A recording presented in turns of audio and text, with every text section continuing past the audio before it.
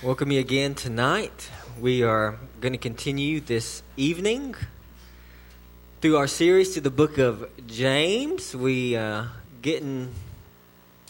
working through chapter 4 now, and so we really only have one chapter left. Tonight we're going to talk about living with God in view. Living with God in view. But before we get started, let's pray together one more time. Lord, we thank you now for this honor and privilege to hear from you. Lord, we pray that you would open our ears to believe, trust, understand, obey what you have spoken to us through your servant, James. Lord, if there's any place, Lord, where we presume, God, upon our strength or our power or our plans, I pray, Lord, that you would help us to recenter, reorient our lives, God, around you. So bless us now, we pray. Bless the preaching and the hearing of your word, and it's in Christ's name we pray. Amen. If you have a Bible, you can turn to James chapter 4. James chapter 4. And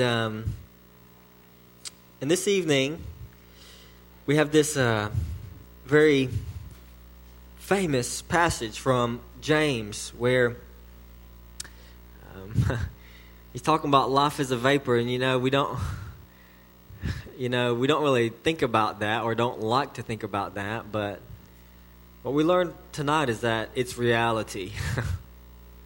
And so we best be thinking about it so that we can, as James has told us so often, be wise, be truly wise. So that's what we're going to talk about tonight, living with God in view. So I'm just going to go ahead and invite you now to stand in honor of the reading of God's Word as we read from James chapter 4, beginning tonight in verse 13. Verse 13.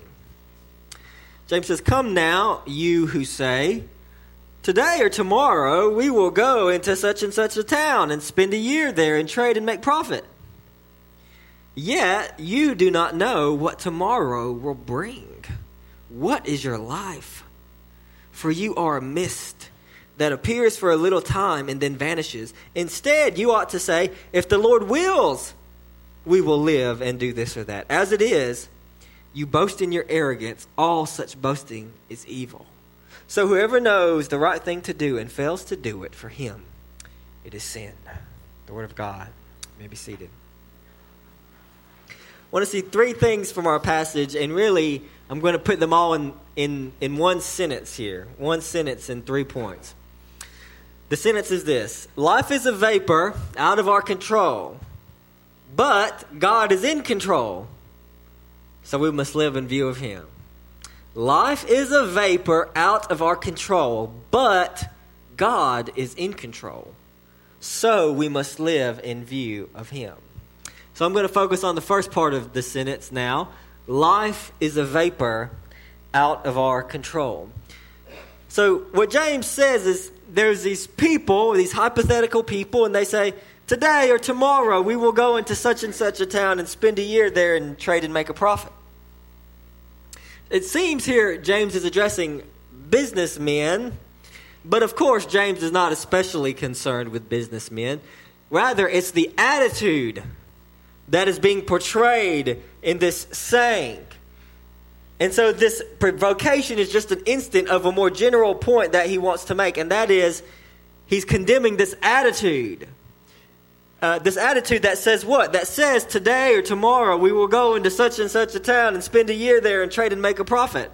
And how does James respond to this kind of attitude? He says this, he says, yet you do not know what tomorrow will bring. What is your life? For you are a mist that appears for a little time and then vanishes. And so what James is addressing here is this attitude of arrogance or confidence with which people plan and think about their future without reference to God. That's the key here.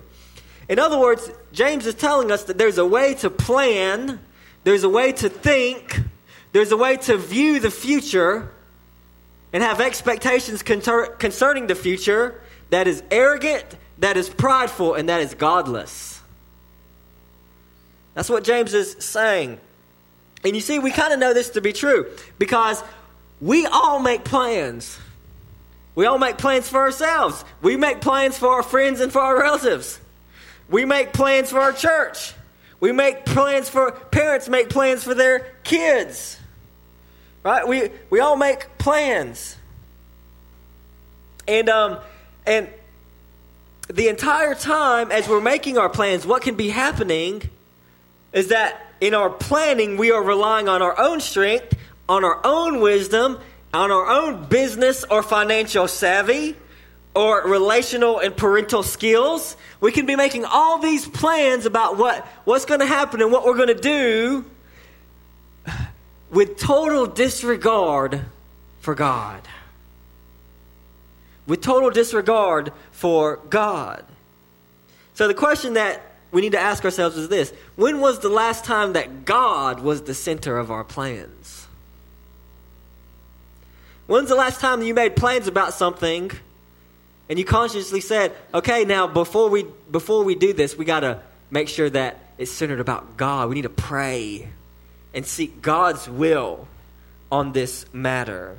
You see, James says that to do this is arrogant, it's prideful, it neglects, James says, the most fundamental fact about our lives, and that is this, is that life is a vapor, and we're not in control. We're not in control. And so, in what ways is this true? In what ways is it arrogant to make plans and to live as if God doesn't exist? 3 ways I want to point out here. The first way is this, is that it's arrogant because, number one, we're limited in our knowledge. We're limited in our knowledge. Proverbs 27:1 says, "Do not boast about tomorrow, for you do not know what a day may bring." It's almost as if James is speaking directly about this verse here. So we don't know. We don't know what's going to happen. We don't know what's going to happen tomorrow. So to make plans about tomorrow as if we're in total control is arrogant. Why? Because we don't know what's going to happen tomorrow.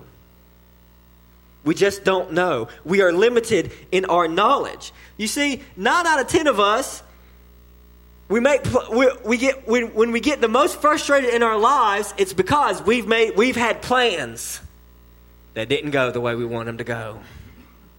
There was some show sometime, that had they called them bridezillas, right? Bridezillas on the show. And it's a show about how outraged people would get over what? Their wedding not working out like they wanted it to. Because why? Because you make plans and then God, time after time, reminds you of what? You're not in control. You don't know what tomorrow can bring. And what James is saying is that he's pleading for us to get a proper perspective. Not that he's saying we shouldn't make plans, but what he's saying is that all of our plans should be made in the fear of God. In other words, it's not wrong to make plans. In fact, the Bible commends making plans. What he's saying is we should hold our plans loosely, recognizing and acknowledging that at any point God has full and unfettered rights to change my plans if he wants to. And we should believe in that, trust that, expect that, be surrendered to it. In fact, embrace it in our lives. We are limited in our knowledge. We don't know what tomorrow could bring. An accident could happen. A diagnosis could be given. Someone could be here today and is not there tomorrow. Reality, the Bible says, is we don't know. And to live and think and plan as if we do is arrogant. We are limited in our knowledge, but not only that, number 2, we're limited in our power. We're limited in our power. Jesus said, Matthew 6:27, "And which of you, by being anxious, can add a single hour to his span of life?" You see, it's a great irony that so many people are gripped by worry and anxiety and fear. Gripped, controlled, sometimes even enslaved by it. And yet Jesus says, for all your worrying, you know what it does? Nothing. In fact, you can't add a single hour to your life. What's Jesus saying? Jesus is saying this. You have no power to control that. And it's strange too. The things that we tend to worry about the most are the things that we have no control over. Which is greatly ironic because it's the very things that we have the least power to address or to deal with is the things that we spend our most time being anxious and worried over. What James is saying is that rather than being worried and anxious over our lack of control, far better to just humbly acknowledge that we have no control and therefore entrust our concerns, our fears, and our worries to the one who is in control. Entrust these concerns to a faithful God who in fact is not limited in his power like we are. You see, we're limited in our power, but the problem is we forget how utterly weak and dependent we are on God. And when that comes, it brings pride. It brings pride. It's true of all of us, and it's true in the Bible. And in fact, in Deuteronomy chapter 8, Moses warned the Israelites specifically that they would do this once God brought them into the promised land. He said, "Beware lest you say in your heart, 'My power and the might of my hand have gotten me this wealth.' You shall remember the Lord your God, for it is he who gives you power to get wealth, that he may confirm his covenant that he swore to your fathers as it is this day." We can't act like we don't do this, folks. You see, God knew that He knew that when He blessed Israel, when He brought them out of the land of Egypt and into the promised land, when God made it rain, when God gave them the physical health and strength to work the land, when God gave them the wisdom and the skill to work effectively and efficiently, when God made the crops grow, God knew that when God did all these things, Israel would say, "I did it. It was me. I worked hard, and look at what I've done." It's pride. It's arrogance. You see, human arrogance always tempts us to think that we're a self-made man, a self-made woman. Until what? Until the drought comes.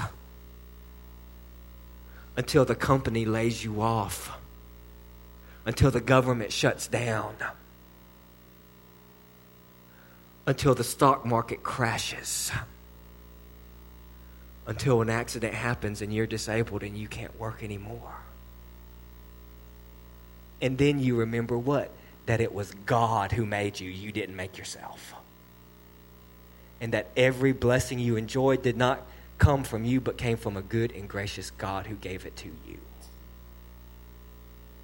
You see, we're limited in our power. And we have to remember that. And give glory to God. So we're limited in our knowledge, we're limited in our power. And number 3, we're limited in our days. James says, "What is your life? For you are a mist that appears for a little time and then vanishes." You see, this is a simple truth that we easily forget, but it's attested to all over Scripture. Psalm 39. "Behold, you have made my days a few handbreadths, and my lifetime is as nothing before you.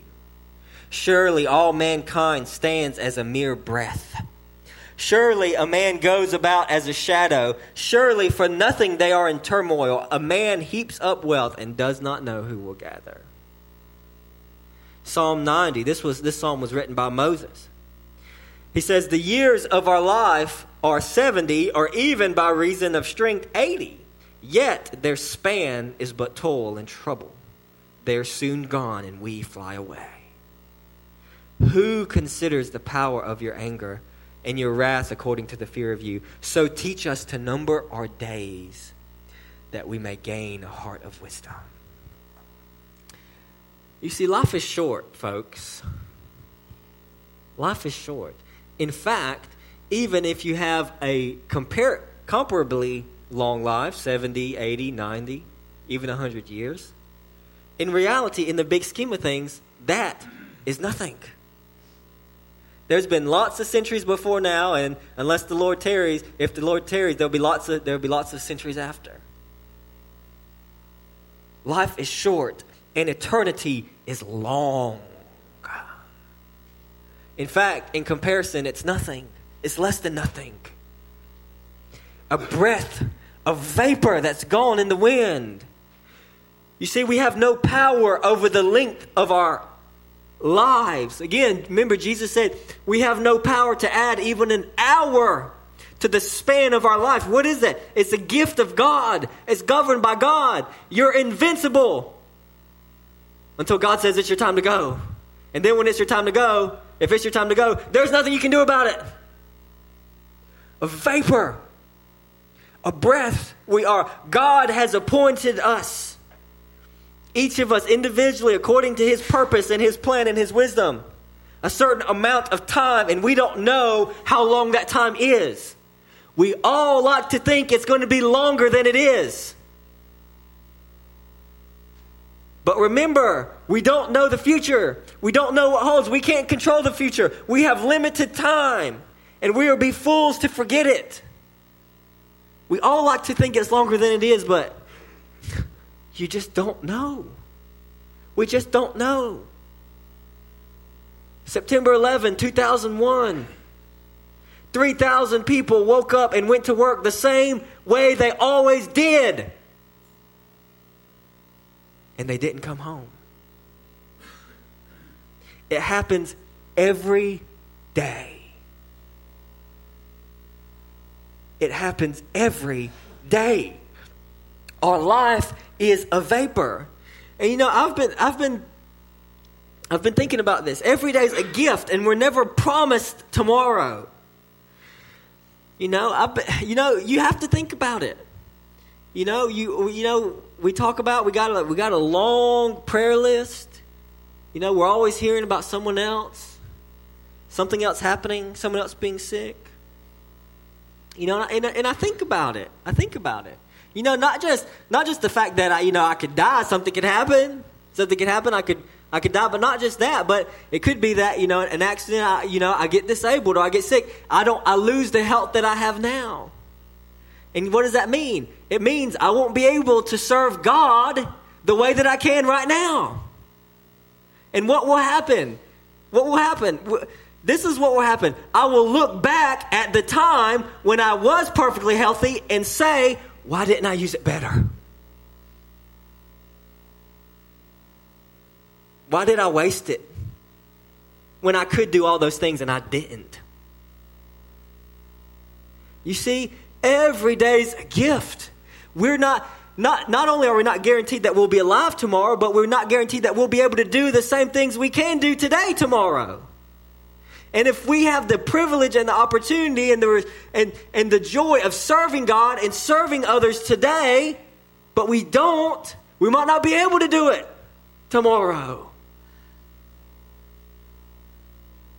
And so we must redeem the time that we've been given. That's why Moses said, God, teach us to number our days. Why? So that we'll gain a heart of wisdom and steward our days well and make the most of each and every day, because each and every day is a gift that you can never get back. So we should make the most of every day.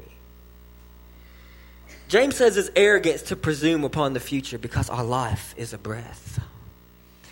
And it doesn't mean, I don't think we should live in fear. I don't say these things to make us afraid as if at any second I could die, though we could. I'm not saying to walk in fear. What I'm saying is to walk in faith. That is that since we know that there is a God, since we know that He's in control, since we know that we're not, and that our days are few, then we should live boldly and courageously today in faith, doing all that we can, redeeming the day, using it to its full, the best that we possibly can, so that if tomorrow I can't do what I did yesterday, I can say, I did with it what God wanted me to. And have no regrets about it. And trust him with it.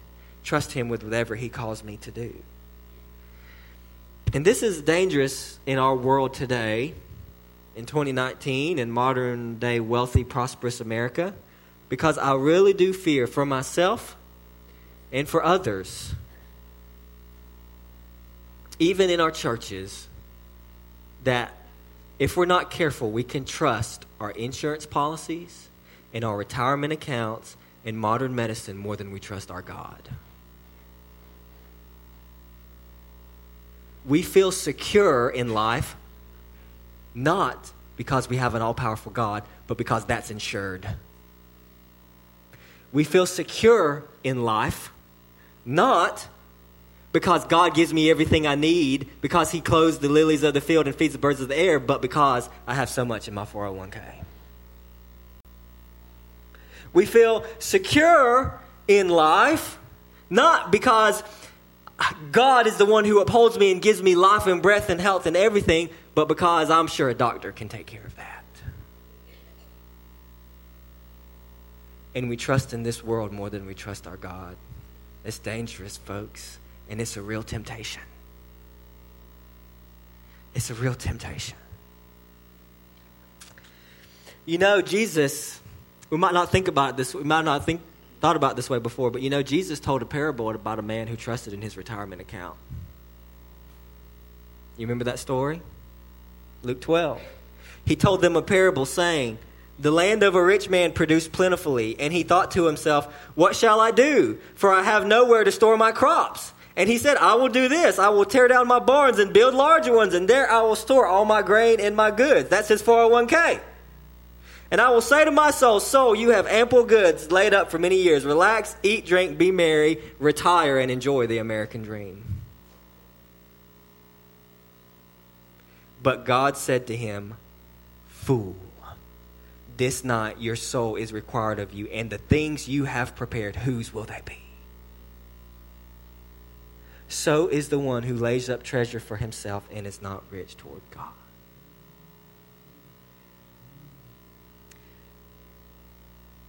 God's in control. God's our only security in this life. Better to invest in him. If you have to choose between investing in God and your 401k, be smart. Invest in God. He's far more sure and certain. A far greater security for your life. Because why? Because we don't know. Because life is a vapor. And all we can do is this, be faithful with the day we've been given. Because we do not know what tomorrow will hold. So number one, our life is a vapor out of our control, but God is in control. But God is in control. James 4:15, instead you ought to say, if the Lord wills, we will live and do this or that. So again, what James is saying is he's saying, if we presume, it's the attitude, if we presume to hold our days in our hands and plan and think and have all our plans for our lives without even reference to God, without even thinking about God, without even surrendering and holding them loosely in the fear of God, James says it's arrogant. We've forgotten that life is a vapor. And we see, we must get to the place where we acknowledge that our plans will only work if the Lord wills them to. You see, that's what he says. He says, don't say that. Instead, say this. If the Lord wills, we will do this or that. What does it mean? It means this, that God's will is the decisive factor in whether or not your plans will succeed. Let me say that again. God's will is the decisive factor in whether or not your plans will succeed. What should that mean for us? It should mean that should change the way we make plans. It should change the way we make plans. It means we should put him at the center of our plans. And it should change the way, not only that, but it should change the way we hold our plans. In other words, we should indeed plan, but we should always be open to divine intervention, to divine change of plans. We hold our plans loosely. And that's what he says. James here, he's not trying to give some kind of magic formula. If the Lord, if the Lord wills, where he to make our statements more theologically correct. He's pointing us to a posture of heart, a way of thinking about ourselves, thinking about the future, thinking about God. So that we have a spirit of humility about us and surrender and submission to God's will, so that even as we do make plans, we're constantly, continually acknowledging, if the Lord wills, if the Lord wills, if the Lord wills. And this, by the way, is the clear model that we see in Scripture. Matthew 6:10, Jesus in the Lord's Prayer, he taught us to pray. How did he teach us to pray? Your kingdom come, your will be done on earth as it is in heaven. Jesus is teaching us to pray specifically these words in order to shape our hearts and minds to think about things in terms of not just do I will it, but does God will it? In Matthew 26:42, Jesus in the Garden of Gethsemane said, for the second time he went away and prayed, my Father, if this cannot pass unless I drink it, your will be done. That's fascinating. God the Son surrendered to the will of God the Father.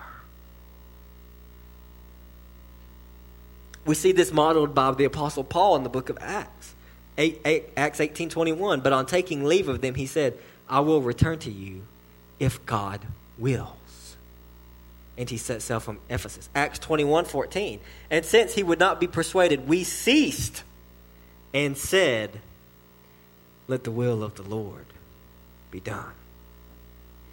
So in the life of Jesus and in the life of Paul, what we see here as modeled for us Christians to follow is a surrender to God's will. We are to be surrendered to God's will. You see, it's fascinating. Jesus in his human nature, he didn't want to be crucified, would you? But there was think about it. There was something Jesus wanted more than he wanted to not be crucified. What was it? He wanted God's will to be done. He wanted God's will to be done more than what? More than his personal comfort. More than his plans for himself. More than a life of ease, he wanted God's will to be done.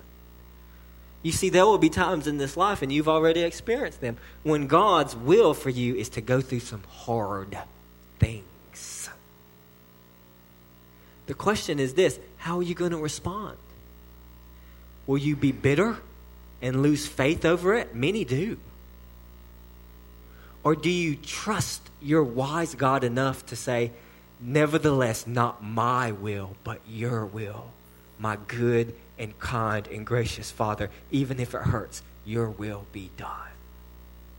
You see, it's an attitude. It's a different way of thinking about and approaching God. You see, in that verse in Acts 18:21, he told the Ephesians that he would return if the Lord wills. This is a perfect example of what James is telling us to do. You see, Paul had plans. He was making plans. He wanted to see the Ephesians again. But at the same time, he didn't want to give them too high of expectations, because Paul, more than anybody, recognized this: God can change your plans. Paul didn't plan to be beaten. Paul didn't plan to be stoned. Paul didn't plan to be chased by a mob. Paul didn't plan to have his head cut off. But he did. Why? Because that was God's plan for him. And he said, I want to come back to you, but if I do, it will only be because the Lord wills it. Paul was surrendered to that. Surrendered to God's will. His life was ultimately in God's hands. What are some reasons, some support to help us surrender our lives to God in this way? Well, we can surrender our lives to God in this way when we understand two things. The first thing is this, is to remember, as we said, that God controls everything, even the little things. God controls even the little things. Why is that important? Because if we acknowledge that God controls even the little things, then that means that even the little things should be entrusted to Him. Even something like, I may come visit again, if the Lord wills. Even the little things is in His control. Proverbs 16:9, the heart of a man plans his way, but the Lord establishes his steps. Proverbs 16:33, the lot is cast into the lap, but its every decision is from the Lord. Every turn of the card, every roll of the dice in Las Vegas is controlled by Almighty God. Jeremiah 10:23, I know, O Lord, that the way of man is not in himself, that it is not in man who walks to direct his steps. God is in control of everything, so we should surrender everything to His will. And finally, and very importantly, we can surrender our will to God's will when we remember that God works all things for good. That God works all things for good. Romans 8:28, we know that for those who love God, all things work together for good, for those who are called according to His purpose. You see, this is the great ground of the Christian hope. This is the great ground of the Christian hope. Because we believe that God is good, even in the midst of difficult circumstances, and that even our difficult circumstances, God will work them ultimately for a greater good than if the difficult circumstances never occurred. Only if we believe that is true, can we surrender our will fully to Him. Think about, of course, again, the ultimate case of Jesus' crucifixion. What was it? We said it was God's will, but it was more than that. What was it that actually made Jesus surrender His will to God's in the Garden of Gethsemane, causing Him to embrace the cross? But of course, we know it was much worse than just the cross. But the Bible teaches that God poured out His wrath due sin on Jesus on the cross. He forsook Jesus on the cross. He was pierced for our transgressions, crushed for our iniquities. What ultimately made Jesus surrender His will to God's will? It was because, the book of Hebrews tells us, it was because He knew that in surrendering to God's will, it would work a greater good and a greater joy than if He didn't. Hebrews 12:2. Looking to Jesus, the founder and perfecter of our faith, who for the joy that was set before Him endured the cross, despising the shame, and is seated at the right hand of God. And come on, think about it.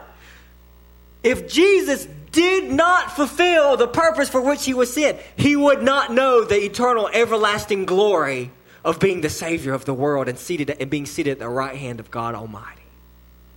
In other words, enduring even suffering for Christ's sake will bring such a great and glorious reward that the suffering will be as nothing when the reward comes.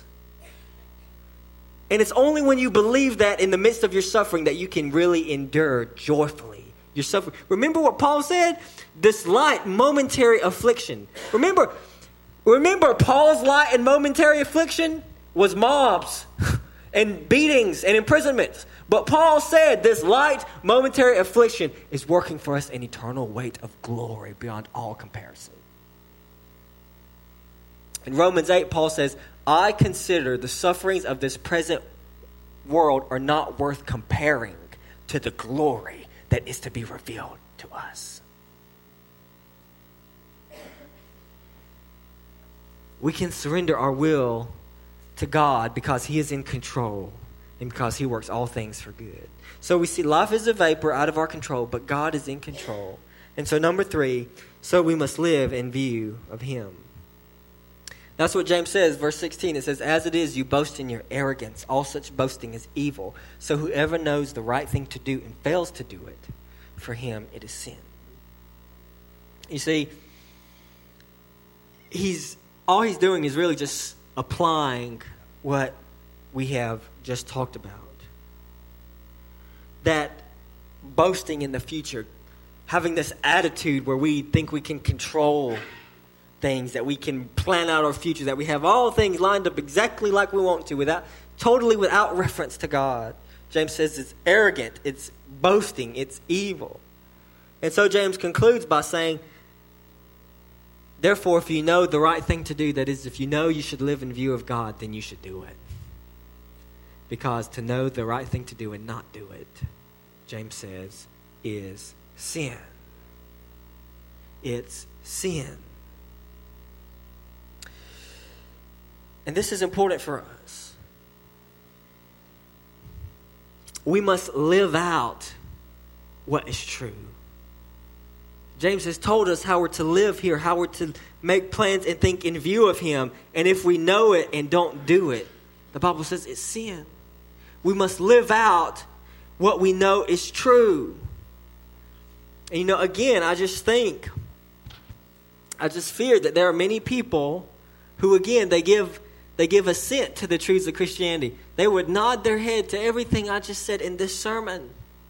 But in reality, if they were on candid camera 24/7 and we saw the way they live their lives Monday through Saturday, we would have no idea they're a follower of Christ. And if that's the case, they probably aren't. It's not enough to just hear, as James says, and this is another way of what James is saying, what he said in the whole book. It's not enough just to hear, if you know the right thing to do, we must do it. If we know that life is a vapor, we must live in view of that. We must seize the day. We must stop wasting time. We must get after it. Serve God with the time and the days that we've been given while we have the strength and the power to do it. To live in view of God while we still can. To be good stewards of what he has given us. And the most precious commodity that we have is our time. Because life is a vapor. Or to put it positively, and with this we'll close, to put it positively, the book of Proverbs says this: trust in the Lord with all your heart and do not lean on your own understanding. In all your ways acknowledge him, and he will make straight your paths. You see, what James is talking about here, living in view of God and living in view that life is a vapor, that we have no control over it. It's that you may think, oh, well, that would make you afraid. That would paralyze you. No, it actually does the opposite. It frees you. When you trust God with your life, it's freeing. When you realize you're not in control, it's freeing because you stop trying to control it. And you stop being frustrated when you can't. When you realize that God is in control and you can truly hand over your fears and worries and anxiety to him and say, you know what? I'm giving this to God and he's going to make it work out in his good wisdom how he wants it to and his will be done. And I'm just going to serve him and be grateful for the time I've been given. When you live that way, you really are free. You're not controlled by your external circumstances anymore. You're free to do the best every day for God in whatever circumstances you find yourself. Remember Paul? He said, I learned how to have plenty and how to abound. I learned to do with much in good times and bad times. And that's that famous verse that we take out of context. He says, I can do all things through Christ who strengthens me. What is he saying? He's not saying I can win football games for Jesus.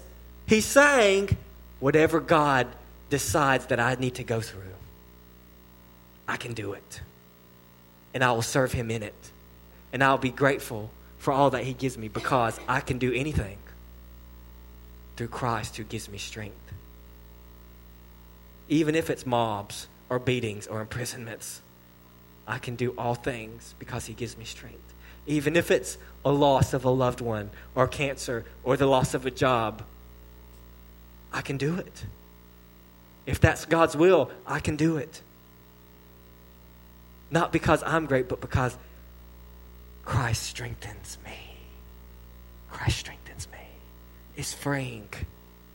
It's freeing when we surrender to the Lord. And if you don't know that peace, that hope that we can only have of knowing that we've surrendered our lives to God, then I'll invite you tonight. Stop trying to control it. You can't. Just surrender to him. Hand your life over to him. Stop saying my will be done and start trusting and saying, God, your will be done. And I'll believe you and trust you all the way. And you know what will happen when you do? He'll strengthen you in it all. Let's pray.